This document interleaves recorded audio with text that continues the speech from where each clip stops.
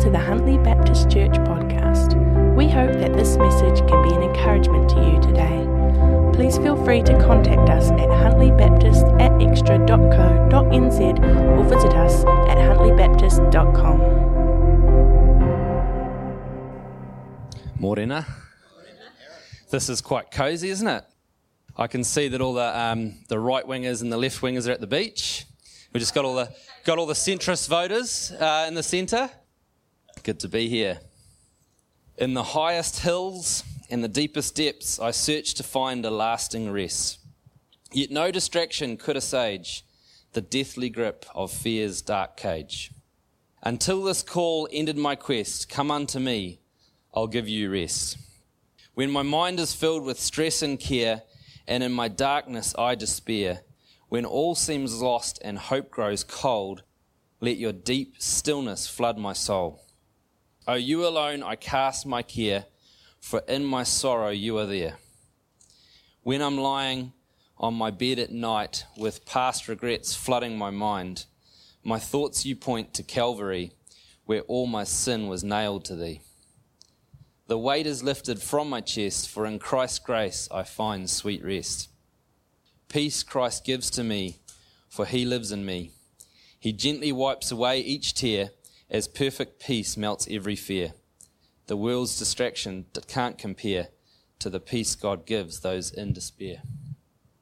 Nathaniel Henry wrote that poem. And yes, I did just start with a poem. Who here needs God's peace for a situation you are in? Who here needs God's peace? Yeah.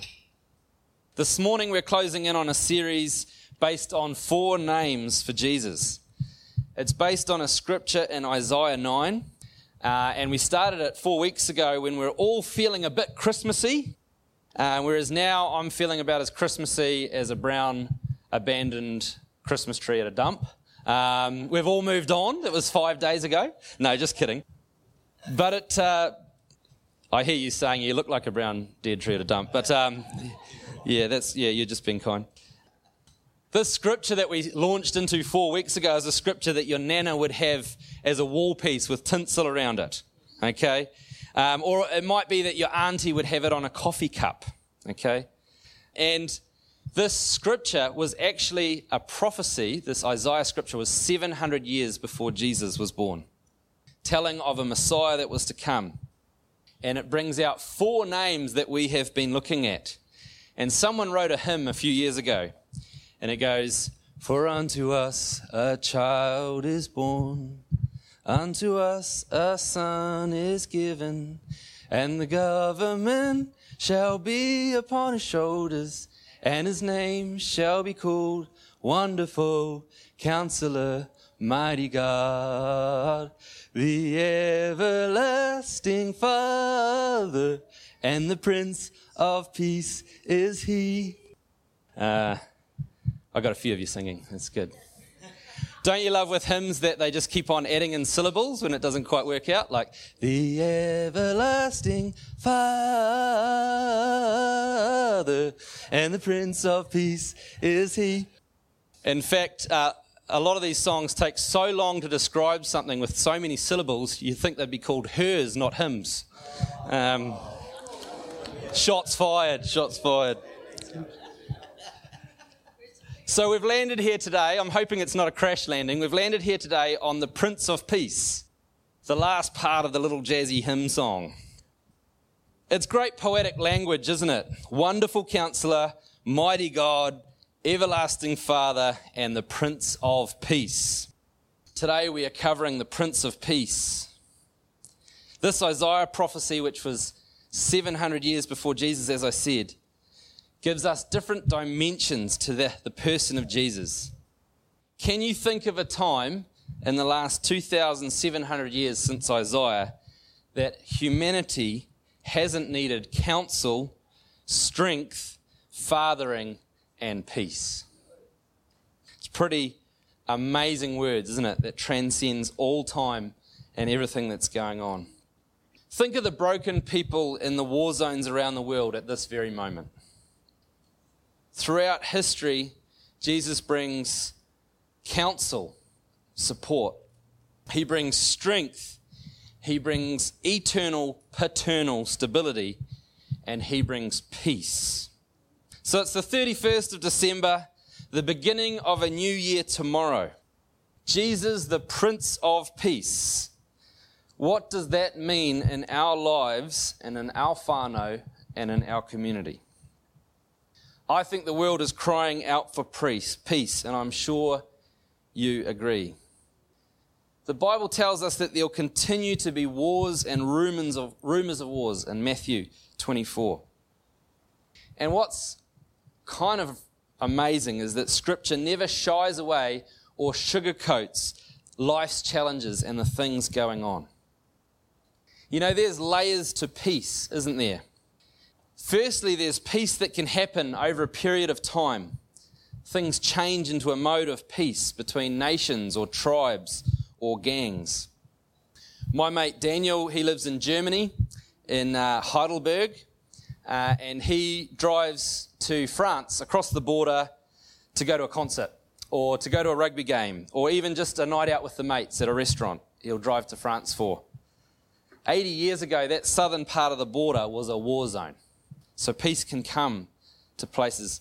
Amy and I, when we were in Berlin, we hired bikes and we weaved our way through the paths where the old Berlin Wall used to be, that was armed with machine guns and guards, dividing a nation in half. And what was once a place of divide and not a place of peace is now an art piece where you ride through, and all these quotes and paintings to do with coming together and peace is on all these parts of the wall that's been left. After hundreds of years of fighting by my Scottish ancestors, Amy and I hired a van, a little wicked camper. You've seen the ones that travel around New Zealand, and our ones had a big marijuana plant on it, which was sort of not quite who we were wanting to represent. But we travelled in this van, and after hundreds of years of the Scottish fighting the English, we just raced across the border at 100 kilometres an hour with a big blue sign saying, "Welcome to Scotland." So what was for hundreds of years a great divide and fight and angst and war became a motorway flying through at 100 k's between two countries. And what I did laugh at is that the Scottish had mown up to their sign, but no more. Just like, you know, how out on the grass verge of your house in town here, you'll mow outside the grass verge by your drive between the footpath and the curb, but you got to line up with your boundary because you don't dare mow your neighbours, eh? Yeah. And what I just thought was awesome is like, yeah, you fought us for 400 years, so you can mow your own lawns, okay? So it was the grass verge. I'm sure the tractor was travelling through, but no, turn around at the sign and go back through to Scotland. Anyway, there can be peace that comes to things that have been divided. That's the first big one. And then there's peace times. There's times of peace. All of you boomers in this room were mostly born in peace times. The 1950s and 60s for most Western nations were 2 decades of relative peace, freedom, and democracy had won. It was let's make babies and not make war. For millennials and Gen Z, we have mostly grown up in a constant state of peace in this country. This is both a blessing and a curse. A blessing in that we can live lives free from many of the external hardships older generations have faced, but a curse in that we don't always appreciate the blessing of the peace that we have. And we can live either fairly ordinary lives, or young people can jump onto causes without realizing how blessed we are with the peace we have earned. Or for so many young people, there's no thought of a surrendered life to God, and people live like there's no need for a saviour because we've had relative peace and can kind of do things in our own strength. So that's the second type of peace, is that there's peace that can be a time of peace. Then there's peace between individuals. I've often found myself with our youth work that we do, or in our business to be in really challenging conversations where this person's grumpy with this person, that person's wanting to hit this person. There's been, I could tell you some amazing, crazy stories about youth and what we've had to deal with bringing about peace between people and bringing God into a situation. So there's peace between people, interpersonal peace, where we can move past something and live at peace with people despite having our differences. And lastly, there's personal peace. You know, when it comes to people, there's all sorts in this life. There are those who have, huge responsibilities and seem to have a peace despite all of the challenges. And there are others who maybe don't have as much on their plate, but they're in a constant state of turmoil. And there's all sorts going on for them. And then there's every variation in between of people's personal peace that they have in their life. And it can be very hard to judge who is struggling, who's got all this inner turmoil going on, and who's pretending to be okay. I love that we serve a God of peace. And when we align our lives with His ways, we can have peace in all of the above situations. Peace between big people groups. We can be in a state of peace when we invite Him into our lives. We can have interpersonal peace in our relationships or from our end, we can have peace in personal relationships. And we can have personal peace and settledness in our heart, mind, and spirit. And God can bring that about. John 14:27 says, this is Jesus speaking, "Peace I leave with you, my peace I give you. I do not give as the world gives. Do not let your heart be troubled, and do not be afraid." Psalm 4:8 says, "In peace I will lie down and sleep, for you alone, Lord, make me dwell in safety." John 16:33, "I have told you these things so that in me," this is Jesus speaking, "I've told you these things so that in me you may have peace.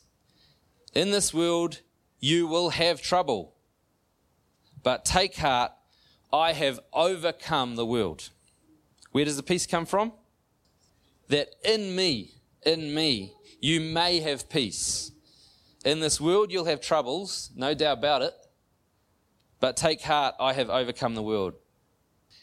From the outside, my life and our business, maybe to some looks established and that the sails are up and the wind is putting us in motion. And yes, the art of leading an organization is to be like a swan gliding on the water with your little web feet going really hard underneath. That's sort of the art of leadership a bit too, is cool and calm, but underneath you got to do a lot of work to make it all happen. They talk about leadership or leading things being like an iceberg, what you see on top, but then there's all this weight and things you've got to do. That's the big weight underneath the iceberg. So perhaps for some it looks like that with my little web feet working overtime underneath. But the best way to describe my last few years is rather than a sailboat on a breezy open harbour, it's more like I've got a little inflatable with 2 oars, and I'm trying to get out past the waves at Piha. And just when I get up onto the flat, the next set of 12 waves come and bash me. And life is a challenge. We had big challenges last week with our business, and then this weekend, another massive big challenge. Last week's big challenges was with the cows, with the animals, and this week's huge big challenges with the people. And so there's just always another wave that's going to bash me. And so in that, we've got to find God's peace. The Bible doesn't sugarcoat that it's an open harbour when the sails are going to be up, okay? The Bible speaks of the bashing Piha waves, that there will be trouble. But take heart, I've overcome the world. One of the biggest ways I've experienced the realness of God is in leading young people in prayer. Often it's at Easter camp or after a service or in a youth night or something, generally in a camp setting where worship's happened, a speaker's happened, and there's like this openness for something to change in a turmoil in their lives, right? And what sometimes happens is we're standing there and we're praying, and I've got my eyes closed, and we're praying about something, usually something terrible that's happened to them when they're younger. And we pray for a sense of peace and that we'd have a constant mindset of peace, and that they would wake with peace and forgiveness in their hearts and mind. And what happens is you open your eyes, and it isn't just this moment or feeling. The person looks different. There is like a weight has come off their shoulders, and God has come into their eyes, and there's like a difference in their countenance. And I go, man, that must be God, because you look so different to the sobbing and the pain that I saw even 10 minutes ago before we started praying. So God's peace can come and fill a situation and change the atmosphere of the room and change a person's life. Living in a state of internal peace is what God had in mind from the beginning. Despite all the challenges, that's through all Scripture, all the challenges are never get sugar-coated.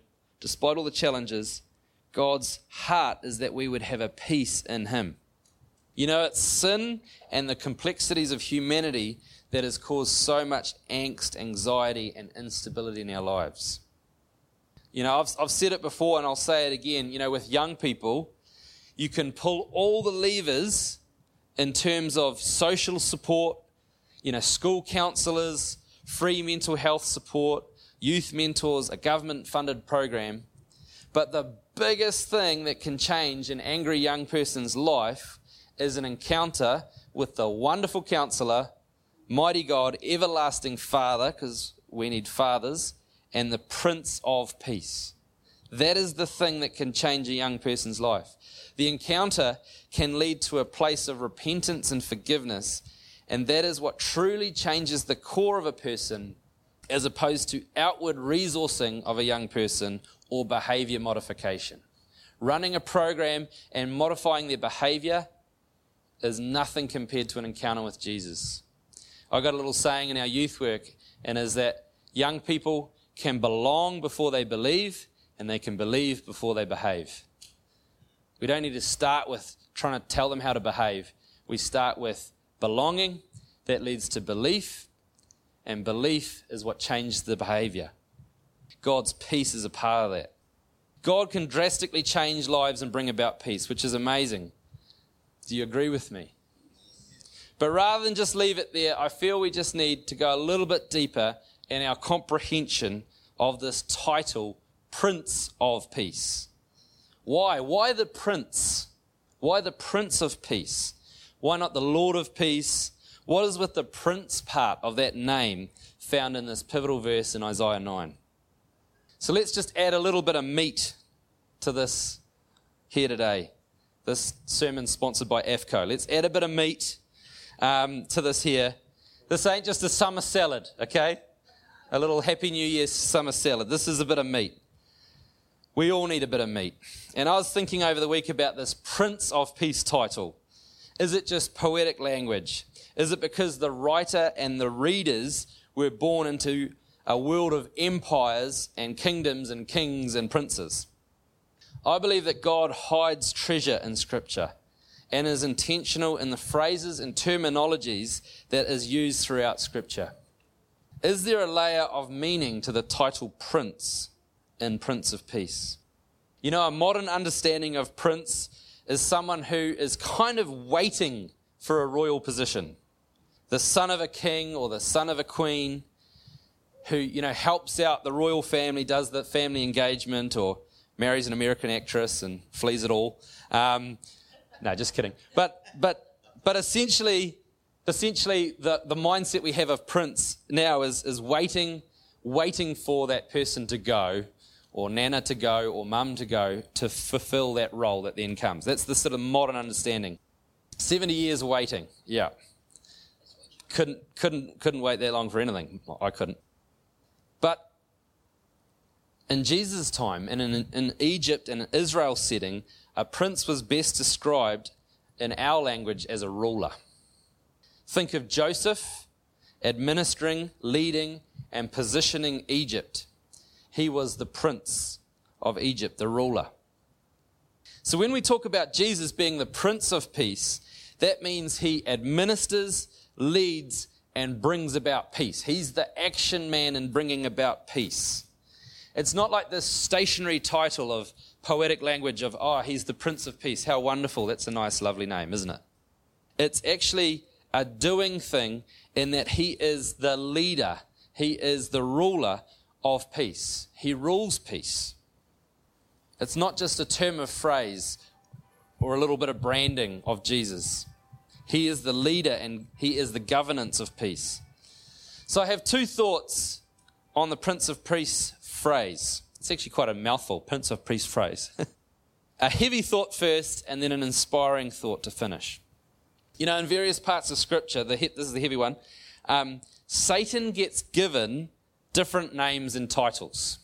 There is a few titles for Satan that speak of his influence and what he is all about. And there is this title for Satan in that it is, he is the prince of the power of the air. Okay, so Ephesians 2, verse 1, it says, he made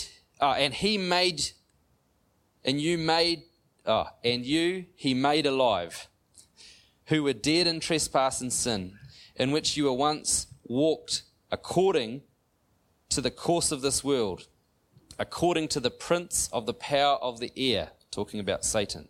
You once walked in that. But the Spirit who now works in the sons of disobedience, among whom also all once conducted ourselves in the lust of the flesh. Still talking about our walk underneath Satan's ways, fulfilling the desires of the flesh and of the mind, but were by nature children of wrath, just as others.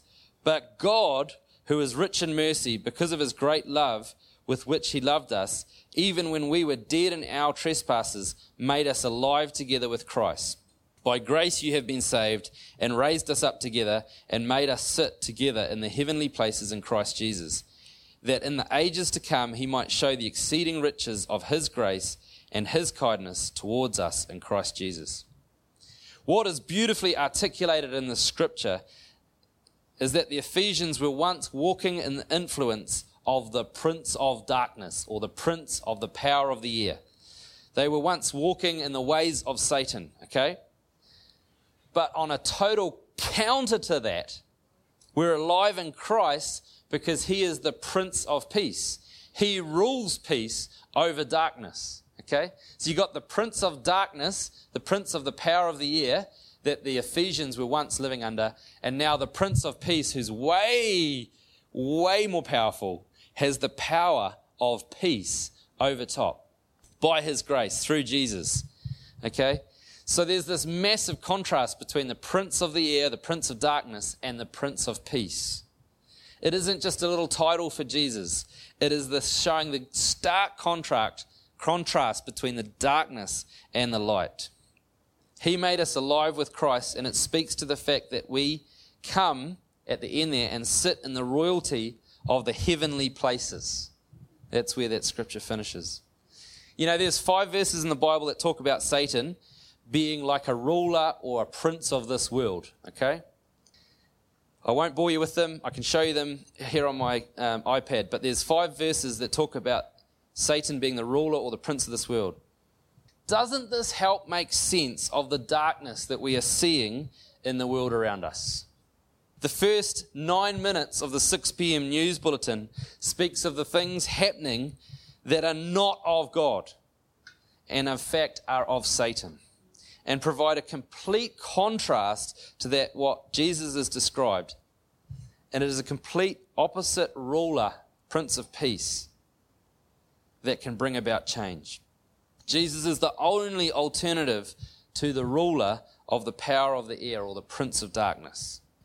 When it comes to peace, it's not humanistic solutions or getting a better understanding of a war or humanitarian aid or getting the UN involved or any political movement. There is way bigger spiritual things going on, and it's the fact that Jesus is the ruler of peace if we would only seek him out as humanity, if we would only put him in his rightful place. So that brings me to my final thought. You know, we are conditioned in our individualistic Western setting. Most of us haven't grown up in empires with kings and kingdoms and princes. We have our Māori king, we have a Commonwealth king, but it's sort of a little bit removed from what most of our weeks look like. Maybe you're different than me. That's me speaking of my life. And when we hear this phrase, Jesus, the Prince of Peace, we're not just talking about a nice meaning that we can have his peace. There is a whole kingdom comprehension that we can take up. When we realize that Jesus is the King of Kings and the Lord of Lords, and that we are a part of something way bigger than ourselves, that is when we can be a part of something and realize that there's this whole thing called the kingdom of heaven. He's the Prince of Peace, and there's the kingdom of heaven. It isn't just about our individual lives. We are part of a massive movement. 1.5 billion Christians in the world. We're part of a movement that's the kingdom of God, the kingdom of heaven. You know, so many thought Jesus was going to bring this forceful earthly movement and dominant political leadership when he came. Orthodox Jews are still waiting for a Messiah with this thought of him being this powerful mindset that's going to overthrow things. But Jesus came as part of an upside down spiritual kingdom. It's a kingdom that's a bit different. He is the ruler, the Prince of Peace in a spiritual kingdom that transcends time and people. He hasn't come to set up a building or a castle or a cathedral or a palace. He has come for our hearts. He has come for spiritual awakening. He has come with his Spirit to sit in a place where we can see a spiritual kingdom that he can build up in our lives. He's seeking the condition of our heart, not about building an empire. He wants to rule the peace in our hearts, the peace in our lives, than any big movement or building or political thing. He is about our hearts. And it's a thing of heaven. It's a thing of forever. He is powerful and full of leadership, but not as we normally think of it. He's the ruler of peace. He's the ruler of peace between people, peace between relationships, and he wants to lead our lives to a place of peace rather than fear and darkness. We come before you this morning and we thank you for these words, wonderful Counselor, mighty God, everlasting Father and Prince of Peace. We thank you that through these weeks we've learned more of your truth and of your ways. And God, we want to live lives that bring praise to you now and in glory. Pray that we'd have you on our hearts and our minds this week, that we'd bring peace to situations and would invite your perfect peace to rule in our lives. In Jesus' name, amen. Thanks for listening to the Huntley Baptist Church podcast. We hope that it has been an encouragement to you.